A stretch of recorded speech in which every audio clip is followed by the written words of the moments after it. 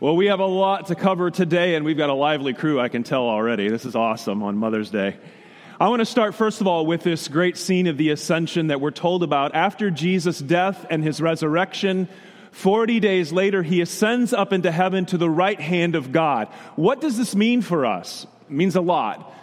But one of the things that it means is this: that Jesus, who is fully human like us, he is our brother.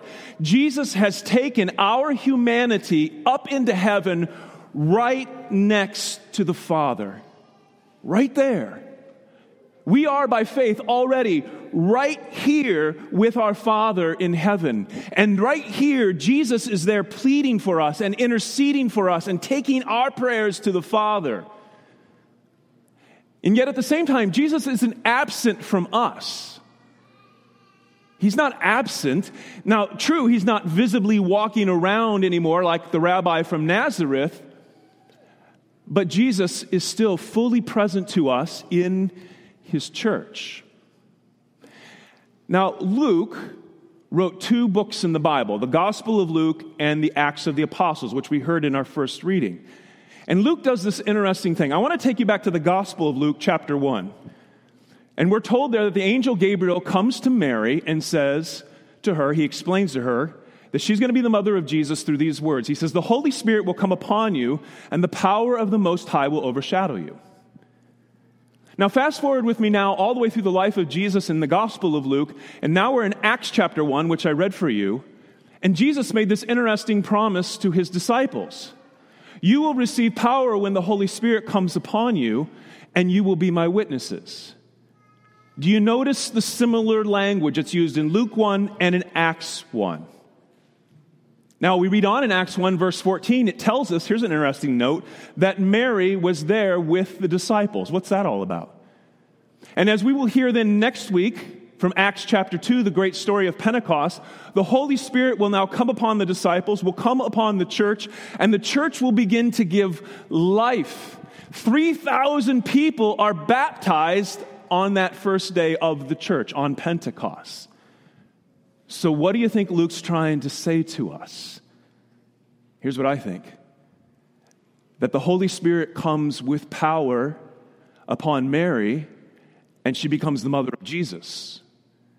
And then the Holy Spirit comes with power on the church, and she becomes the mother of all believers. This is one reason why we have a picture of Mary in our church, that icon there back behind the pulpit. And why oftentimes in Pentecost pictures or icons, it's interesting, Mary is usually pictured at the very center of what is going on. Why is this? Because, see, she becomes for us a picture, an image to help us understand Holy Mother Church. As she was the mother of Jesus, she reminds us that the church is our mother. In fact, do you remember this scene at the cross? There Jesus, as he's dying, looks at his mother Mary, and he says to her, "Woman, behold your son." And then he looks at his disciple, John, and he says to him, "Behold your mother." What's that all about? Well, first of all, no respectable son calls his mama woman, right? Okay, we know that. The second thing is, though, I don't think Jesus is just looking at John and saying, I'm going to be gone, so I want you to take care of her so she doesn't have to go in the old folks' home. No. What Jesus is doing here is he's taking us back to the very beginning, to the very first woman, to Eve. And Eve in Genesis is called the mother of all the living, except actually all of Eve's children die, don't they? We all die. What Jesus is going to do at the cross is make a new woman. And this is what Mary's presence at the cross and Mary's presence even at Pentecost reminds us of. Again, she's this picture to help us understand what Jesus is doing. You see, just as Eve was made from the very side of Adam, Jesus' side on that cross is pierced. And what comes out of his side? Water and blood, the two great sacraments, baptism and the Holy Eucharist. And a new woman is made, the church. And the church is the true mother of all the living. Because through the Holy Church, through the Word and through the sacraments, what Jesus does for us is he gives to us eternal life, and we will never die. See, this is the great mystery for us. Just as Jesus was once inside the womb of his mother Mary, inside of her, Jesus, who's now ascended to heaven, is still inside our mother, the church. He's still here and he's still present for us. And just as Mary once gave birth to Jesus, and then she nursed Jesus, and then she took care of Jesus, this is what Holy Mother Church does for us. And in fact, this church building that we dedicated just 2 years ago, which I still actually can't believe it's already been 2 years that we've been in here, but what this church is designed to do for us is to teach us what Holy Mother Church does for us. I mean, here at the very entrance as you come in is this baptismal font. This is what's called the womb of the church, because here, through water and the Holy Spirit, we are given new birth. Children of God are made in this sacrament of baptism. And then from here, we go directly down the center aisle up to this altar where Mother Church nurses her children with what the scriptures call pure spiritual milk, the body and blood of Jesus. And here she teaches her children the ways of the Lord, just like every good mother does. So let me ask you this. If this is God's big, beautiful plan to save us, that Jesus, through his church, through our mother, gives us life, nurtures our life, then ladies, mothers, what does this say about you? In fact, what does this say about the dignity and the value and the beauty of every woman? Every woman is a sign to us. Every woman is a reminder. Every woman is a picture to all of us of God's great big plan. See, we don't marvel at this enough. That God created woman with the capacity to carry human life inside of her. This is amazing. And then not only that, but when that life is born, from her own body, she can feed that child. But not only that, the Lord planted into the heart of woman this beautiful, tender, motherly heart. I mean, I can tell you this, I love my dad. But when I was a little boy, and when I got hurt, or even when I got sick, I did not want my dad, right? I wanted mama because of her tenderness. Every woman needs to discover her call to motherhood, to motherly fruitfulness.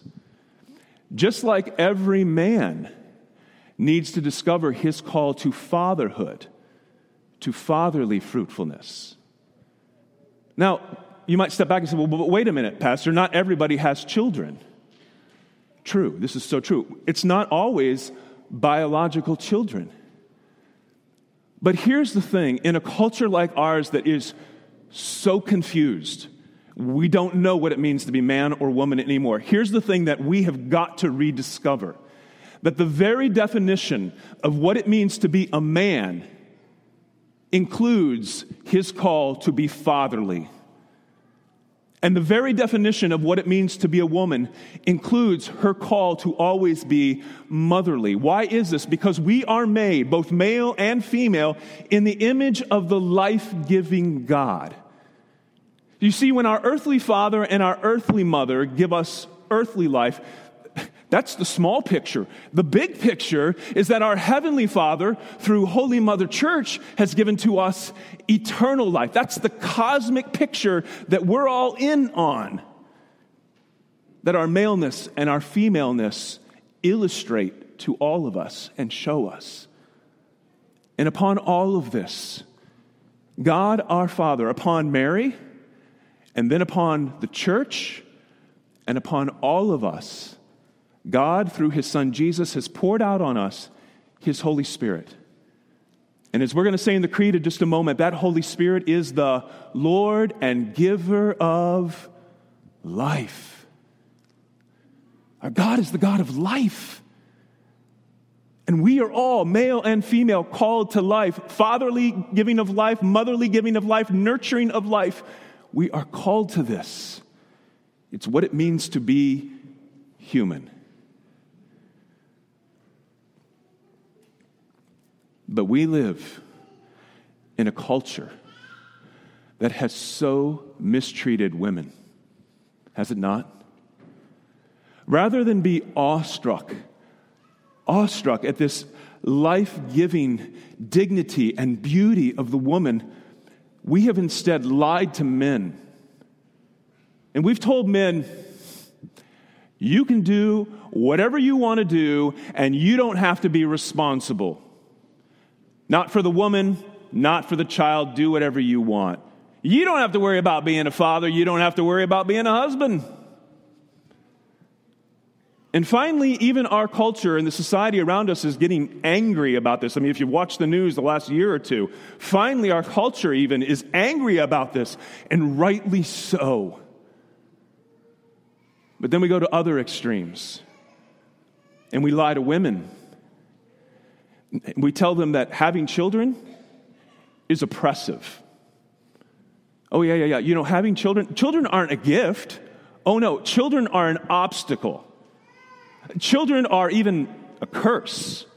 Women, you've got to be liberated from children and from men because they hold you back from your goals. They keep you from achieving what you want in life, what you want to have in life. And that's how you really have value in this world. It's what you have. And what does it do to your body? Oh, see, having children, look what that's going to do to your body, ladies. You're going to have to sacrifice your body to have children. You're going to have to maybe even shed your blood. It's probably going to scar you and do all kinds of other things to your body. And you know what? That's not beautiful. In an airbrushed, photoshopped world of models, and we say, here's the model of what it means to be a woman. In an era of whatever plastic surgery you possibly want, we look at mothers and we say, that's not beautiful. I mean, think about it. The paparazzi, they follow, celebrity women around who have babies, and they're fascinated with this before they have the baby, after they have the baby, and it's always about, how does she look in a swimsuit? It's sick. It's so sick. Think about what we're teaching our daughters.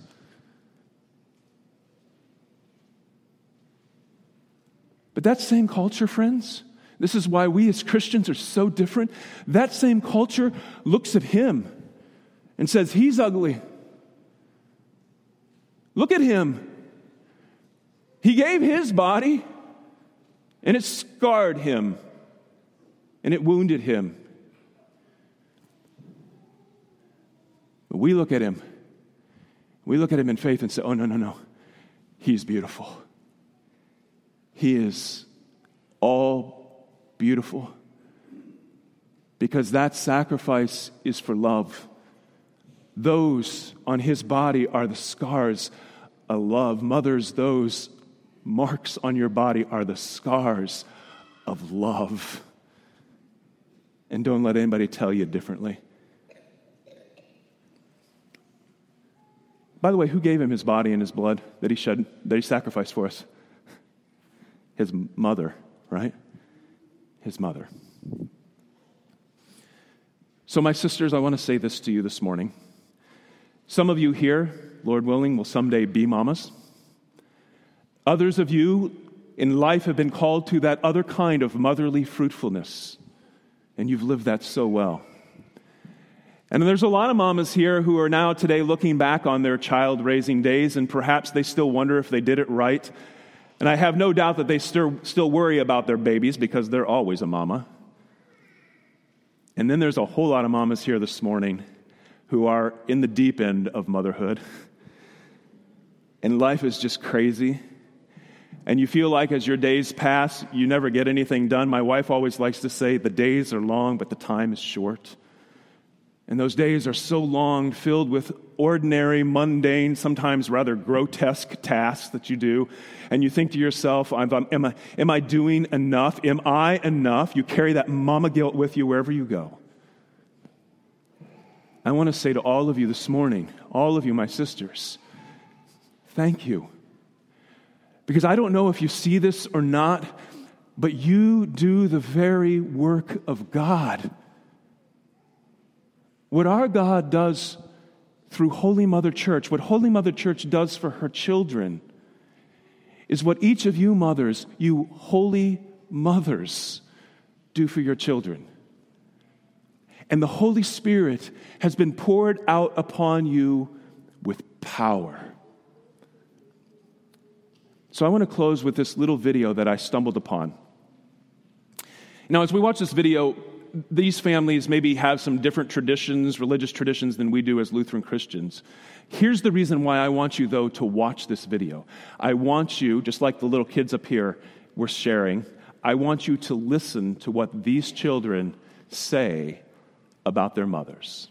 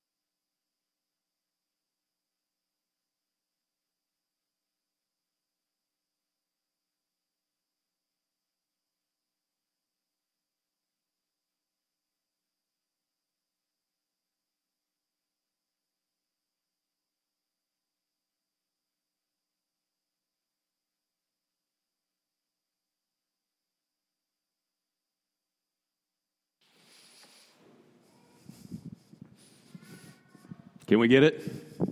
We don't know what happened to the sound. All right, well, then you can't listen to what the children say about their mother. Let's go ahead and shut it off. I'm going to tell you what one of the little girls said, and this isn't going to come off near as cute because I'm not a little girl, if you didn't know that.